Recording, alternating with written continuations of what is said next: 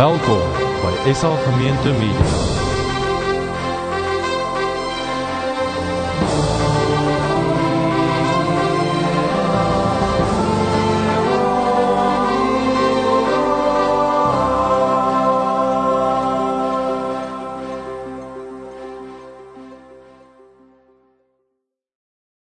Okay, my Afrikaans sermon. Baie dankie, Jesus. Amen. Okay, now that one's out of the way, I'll work on my English sermon. If you have your Bibles, turn with me to Ephesians chapter 2. Ephesians chapter 2. I'm going to read the first 10 verses, and we use the English Standard Version at City Temple these days. I know you might have the NIV and the like, but or your Afrikaans version, you can follow along. Before we read, let's pray together. Father God, thank you so much for the Bible. We thank you that it is trustworthy and true, that it really is your word to us, and that you use it to speak to us by your Spirit every day, every time we open it. We thank you, Lord, that you have inspired this book, that you have made sure that it was transmitted to us in a reliable format, and that we can know confidently that this is your word to us in its entirety.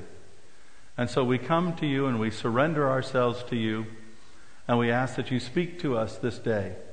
And Father, I pray that your Holy Spirit would rest on me, that I could bring your word to your people boldly and faithfully to the glory of your Son, Jesus Christ.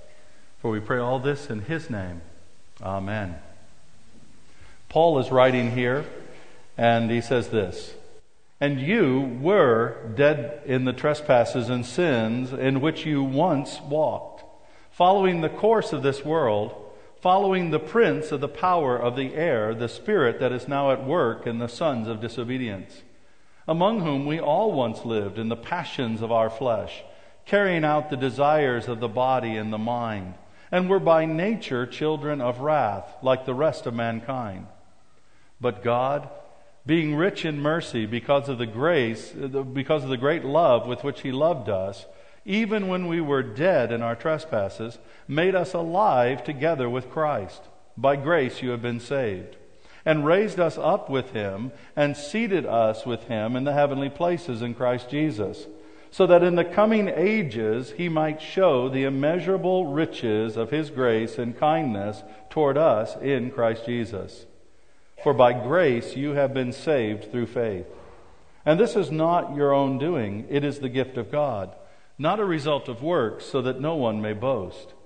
For we are his workmanship, created in Christ Jesus for good works, which God prepared beforehand that we should walk in them." May God bless to us this reading from his holy word. Well, this past Wednesday, Karen and I were invited to an exclusive preview of a major film that will be released here in the UK in April.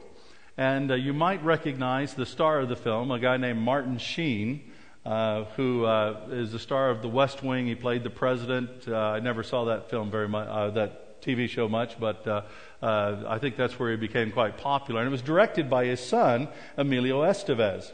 And so we were invited to come along with a number of other Christian leaders because it's a faith-based film. Many might know that Martin Sheen is a very devout Roman Catholic. And the film takes place in Spain. Actually, it's called The Way, and it takes place on what's called the Camino del Santiago. It is a pilgrim route that goes from the Pyrenees in France all the way to Santiago de Compostela in Spain. And the story is about this man whose son is about 40 years old. He decides he wants to go and walk the Camino del Compostela, or this Camino. I'll say it there because I can't pronounce it very well anyway. And so the son goes, and on the first day he gets lost in the Pyrenees and dies in a major storm. And so the father has to go and collect his son's body. And while he's there in France collecting the body, he decides that he will walk this Camino in place of his son. That he really wants to get to know who his son is, and he wants to walk along the Camino. And so the story is, the film is about the journey that this father makes all across Spain and the people he picks up along the way. It's compared in some respects to The Wizard of Oz. It reminded me a little bit of the Canterbury Tales. You may have read those Chaucer poems and the like. And it was a very, very excellent film, and I do highly commend the film, except for one scene in the film that I was tempted to yell at the screen. I've never quite done that. I've walked out of films before, but I've never quite yelled at the screen, and I thought maybe might not be in the best taste to do so. But anyway, they're all walking along, and they've got 4 of them now, 3 others that are walking with the father. He's collected along the way. And they come to this big pile of stones. And they reach in their pockets, and the father had actually been given a stone by the police chief in the French village where he started. And the chief said, "You'll know what to do with this when you get to the place." And so he picks out the stone that he was given, and this other woman that's been walking along picks out her stone, and she tosses it on the rock heap, and she has this prayer that's written out. And she starts to pray it and gets all broken up. So he takes the prayer and he prays the prayer. And it's something like this. It's like, "Lord, let this pilgrimage, when I stand before your throne, be held in the balance of my good deeds, so that maybe my good deeds will outweigh my bad in that day." Something like that. And I just wanted to yell at the thing, because it was just so frustrating and so Roman Catholic. I mean, sorry. I hope there's no Roman Catholics here. If there are, get grace. I mean, that's, sorry. Some of my best friends are Roman Catholics. So isn't that a terrible thing to say? Well, they're not, actually. That's a total lie. But anyway, going back to the story. The film, up until this point, and even after this point, is so beautiful because it speaks so much of God's grace. In fact, when you look at the film in its entirety, it really is reflective of our life. And the understanding of the film, aside from that one scene, is that really all life is a gift. And we don't know how long it will last. We don't know where the path will take us. But we know that along the way we will have many, many moments of grace. Many, many moments of gift from God. And the father didn't even recognize that the rock that he was able to throw on the pile was not a rock that he picked up himself. It was not a rock that he collected, but a rock that had been given to him by another believer in Jesus. And it was such an amazing thing, except for that silly little prayer there in the middle of it. And it just reminds us of how all of our life is a gift. All of our life is an expression of God's grace. Everything we are, everything we have, flows from the grace of God. Now, grace is God's undeserved favor. Grace, by its very definition, means you cannot earn it. There's nothing you can do to get it. You cannot manufacture it. You cannot buy it. You cannot do enough good works. You cannot pray enough good prayers to get grace. But if we really understand it, everything that comes to us, everything good in our lives, is an outflow of grace. Those of you that have the blessing to be married, marriage is an outflow of grace. You know that every time that a husband and wife enter into the marriage bed and perform that beautiful gift of God, that's an act of grace. You don't earn it. You don't deserve it. And if you try to force it, there's actually another word for it, and that word is rape. Do you ever think about that? It's the difference. Grace is a gift. It is part of our lives. It is the outflow of God's heart to humanity. And God is ultimately a God of grace. And we so often don't understand that, especially as Christians. These verses I read today are some of my favorite, especially verses 8 and 9. For we all, by grace, you have been saved through faith. And this is not your own doing, it is the gift of God, not a result of works, so that no one may boast. It is a gift of God, and it's overwhelming as it comes to us. But we as human beings, we like to think that we can get it ourselves. We like to think that we can work for it. One of my favorite illustrations of sharing the gospel was developed by Bill Hybels. And you might have heard this, the do versus done. Religion is spelled D-O. It is about what you do to try to get to God. The problem with religion, whether it's Christian religion or Islamic religion or Hindu religion or Buddhist religion or any other religion you might want to develop or make up, is that you can never know when you've done enough. You can never know, is my doing enough? In fact, the Bible tells us that we can never do enough. That even if we do all the time, we'll never even get close to what needs to happen. So Christianity, true biblical Christianity, is spelled differently. It's spelled D-O-N-E. It's about what Jesus has done for us on the cross. But we don't like that. Even Christians don't like that. We like to think that we can earn it a little bit. We like to think that we can work hard for it. We like to think that with Jesus' help, Jesus can come alongside of us. And this is especially true for us men. That Jesus comes alongside of us and He kind of helps us out, but really we do it ourselves. And we do it just with a little bit of help from Jesus.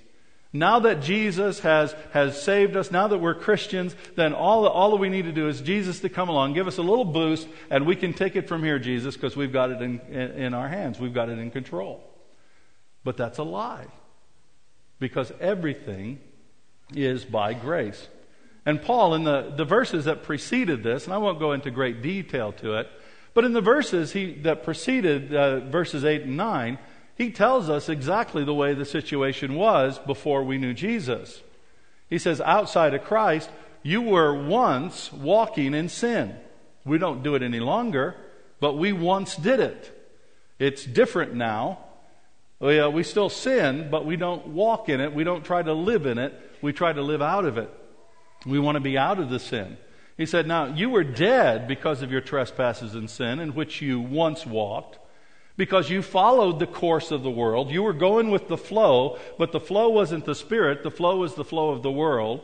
And you were living under the influence of the prince of the power of the air, which we discover later on is Satan, is the devil. And you were just following your flesh. You were following that aspect of humanity that wants its own way, that constantly pulls away from the way of God. So you think that you were your own person. You think that you were really free, but you weren't. You were in bondage to the flesh, to the world, and to the devil. And that is the case for all human beings. Everybody outside of Jesus is in bondage to the world, the flesh, and the devil. No matter how free they claim to be, they're in this bondage. I love it with teenagers. I don't know if any of you have teenagers. I don't, but I've been around them enough, quite a bit of my life, to see this phenomena. And it's the same phenomena. It doesn't change.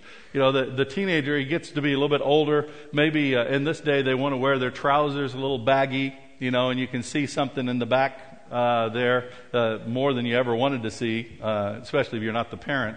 And so they're wearing the trousers down. You think, gosh, they're going to fall and kill themselves someday.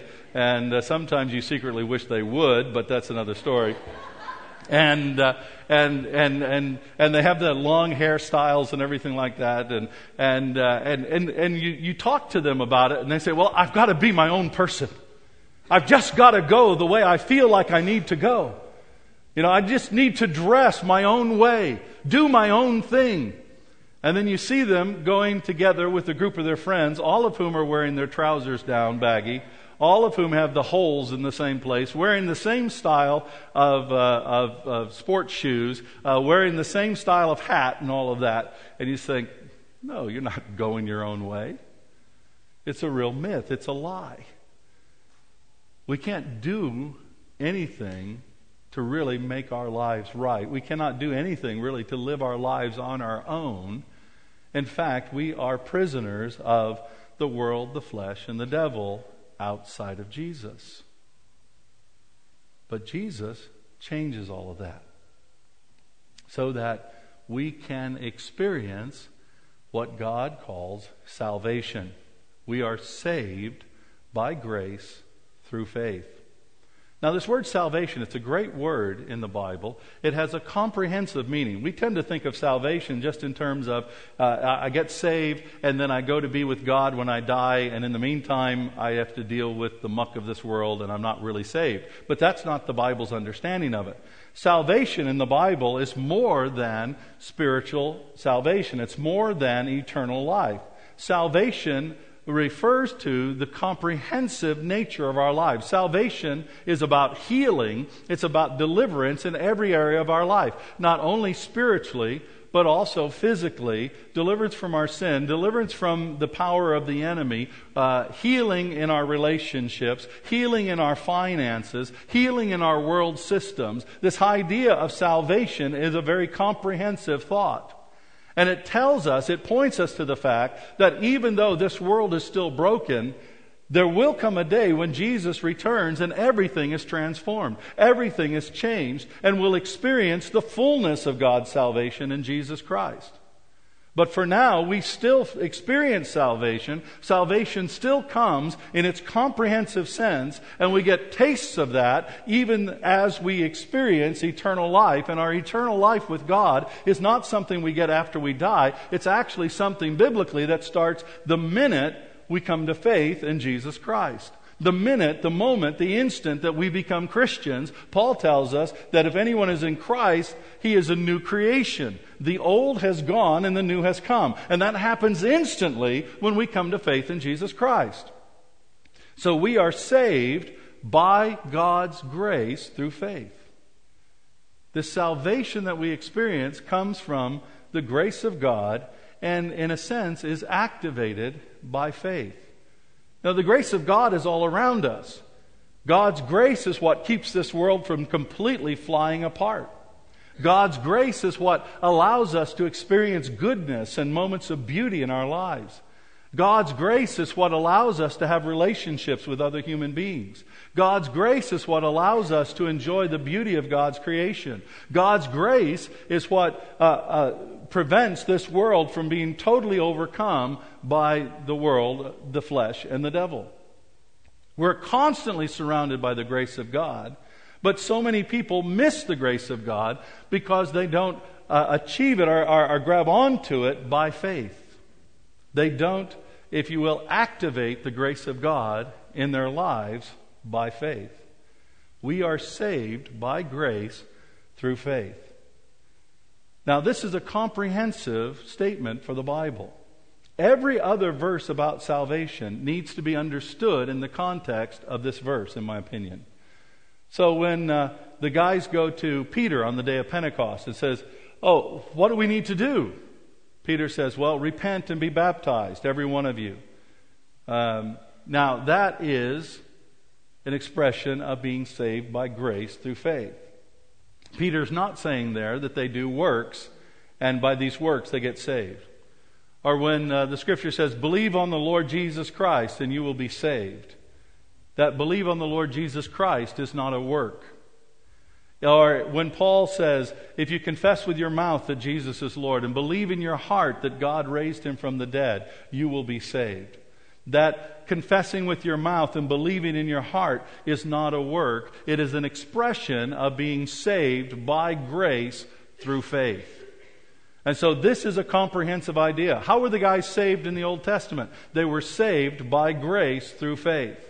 This is how God has always operated through salvation. Saved by grace through faith. Saved by grace through faith. The difference in the Old Testament is they were looking forward in faith to the deliverance that God was going to bring in Jesus Christ. And for us today, we understand that deliverance in Jesus Christ. There's no salvation outside of Jesus. I'm not saying that there's a magic formula whereby Muslims can be saved by grace through faith and have nothing to do with Jesus. No, that's not what the Bible is telling us. And that's not what Paul is telling us here. But we are saved by grace through faith. And that is the key thing to understand. Now, we might be tempted here then to say, well, okay, well, my faith then actually saves me, because if I'm saved by grace through faith, then it's really the faith that activates the grace. And so it's my faith, it's the faith that I work up, it's the faith that I get that actually saves me. But Paul goes on and says, no, that's not the case. He says, you're saved by grace through faith. And this faith is not your own doing. It is the gift of God, not by works. So Paul says, now don't think that you can say, oh, okay, I mustered up enough faith to be saved. No, the faith that we have is given to us by God. Everything that we have is a gift from God. Every experience of grace is a gift from God. Every expression of faith is a gift from God. And it is not by works. It is not by anything that we do, so that nobody can boast about it. No one can say, this is my doing. No one can say, this is my work. No one can say that I have done this myself. Because the faith that we have is a gift from God. Even the very faith that activates the grace is a gift from God. I've gotten to a point, I really believe in evangelism. And I love to share the good news about Jesus. But I don't know about you. Recently, and I'm not saying there's anything wrong with this, but recently the prayers that people have been taught to teach others to pray have been very hollow to me. You know, so often it's like, okay, well, you need to become a Christian, and you do so by praying this prayer. Lord Jesus, I believe you died on the cross for me. Please forgive my sins, and please come and lead my life. Now, that's a great prayer. That's a great prayer. But you know, that prayer doesn't save anybody. Praying that prayer doesn't make you a Christian, even as saying, I love hamburgers makes you a frequenter of McDonald's. There's nothing magical about that prayer. In fact, there is no prayer that you can pray that will save you, because we are saved by grace through faith. And I've had a real struggle giving invitations to faith for people, because unless people have been given the faith by God, they cannot be saved. Because we're saved by grace through faith, and this faith is a gift of God.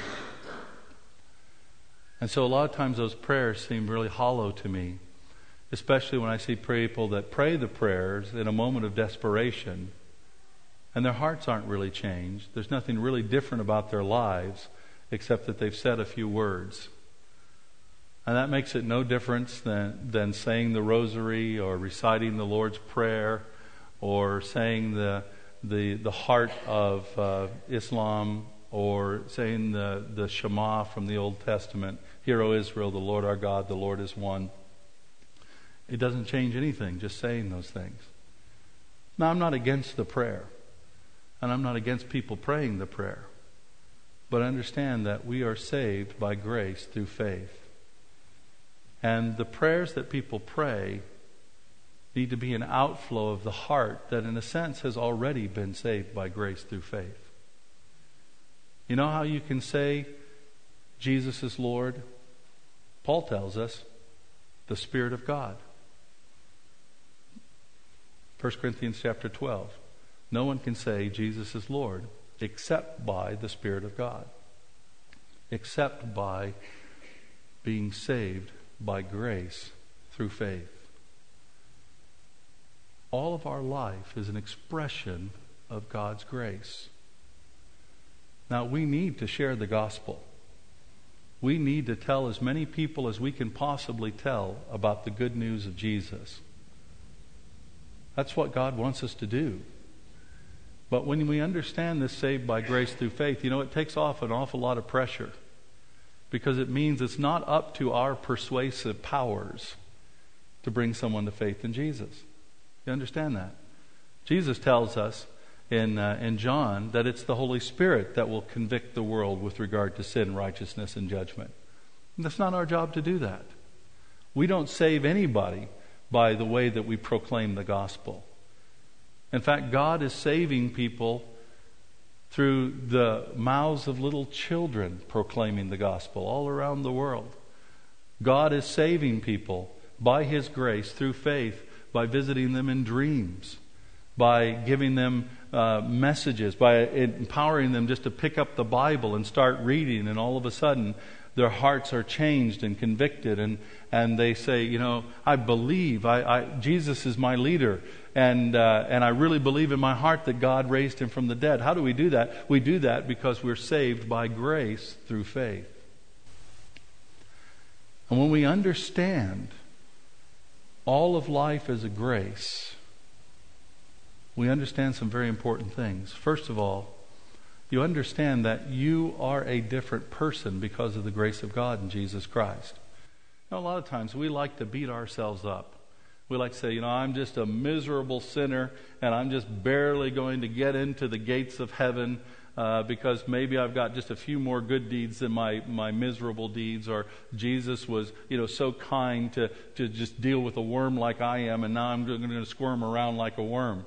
But that's not what Paul says in Ephesians.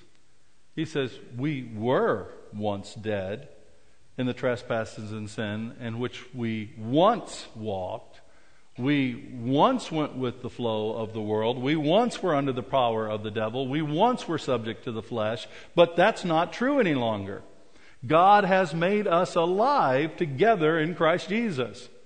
And you, as we sang in one of the songs, you are a son of God. Whether you're a man or a woman, you are a son of God. And as I like to remind you, ladies, if I can be the bride of Christ, you can be a son of God.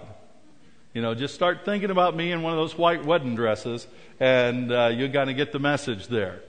And that's a manly thing, guys. Manly thing to be brides of Christ, to be the bride of Christ, because that's us together. But that is who we are. That is who we are. We are sons of God right now. We're the brothers of Jesus. We're in God's family right now by God's grace through faith. That is who we are. And when we begin to understand that, then we start to understand that part of our role in life is to be communicators of the grace of God to the people around us, to the world around us. So often, the Church of Jesus Christ, what it's done is communicated bad news. God hates you and has a horrible plan for your life. God wants to strike you dead, you miserable sinner. If you don't come to faith in Jesus, He's going to cook you like a crispy critter. Now, it is true that people outside of Jesus spend an eternity separated from God in hell. But that's their doing. Rejecting the grace of God in Jesus Christ. Don't blame God. And our role is to communicate the grace of God and to encourage people to respond by faith. And no matter where we go, we need to be communicators of the grace of God. The grace of God needs to flow out of our lives in the workplace, everywhere we are, in the marketplace, in the schools, in our homes. The grace of God needs to be flowing out of our lives, because everything that God has given us, everything we have, is a gift from God. And that means that we need to take this gift and start giving it to other people. And then we also need to realize that it's not up to us to save the world, to change the world. We need to do what God has called us to do, live by grace through faith in Jesus Christ, obey God as He tells us what to do as we live our lives, and then leave the results up to God. And when we do that, it begins to take a lot of the pressure off of us. And we don't have to worry about getting all the works right. We don't have to worry about doing all the right things in the right way. We just need to orient our lives toward Jesus, so that everything we do, we're seeking to go toward the one who has communicated so much grace to us. And as we orient our lives in the direction of Jesus, God draws us along by His grace into this amazing journey that we have together. We are saved by grace through faith.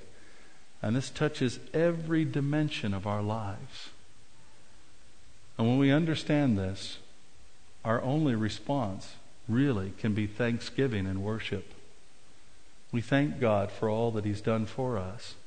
We thank God for who He is. We thank God for the love that He's lavished on us. And we say, God, I just want to live for You. I want to be Your son. And I want to experience that grace gift every moment, every day of my life. And it is possible through Jesus Christ. Because that's why He died on the cross. His death on the cross was an expression of grace. The Romans didn't hang Him there. The Jews didn't hang Him there. He says very clearly in John that He placed His life on the cross. He had the authority to lay it down. He had the authority to take it up. And He willingly laid it down as a gift to us. And the cross couldn't keep Him there in the grave. On the third day, He rose again from the dead as a testimony of the power of grace to overcome all evil. And that God's unending, undying life was capable of changing the world, even as it changed us. Let's pray. Lord God, we do thank You for the amazing grace that You've shown us through Your Son, Jesus Christ. Lord, we grab on to that grace. We hold on to it. We want to live it out. And we want to demonstrate our love for You every moment as we experience the fullness of Your grace. Lord, in this time, we lay down our works before You. All the things that we've been trying to achieve, all the work that we thought we could do to make us good people, we lay it at the foot of the cross. Lord, all of our thoughts that we had enough faith to get saved by ourselves, all of our thoughts that we could do enough good works and somehow You'll be happier with us if we do a bunch of good works, all the thoughts that if we only worked harder, You'd delight in us more, we lay those at the foot of the cross. We've been saved by grace through faith. And we thank You for it. We honor You for it. And Lord, help us to live in that reality, bringing glory and honor to Your Son, Jesus Christ. For we pray all this in His name. Amen.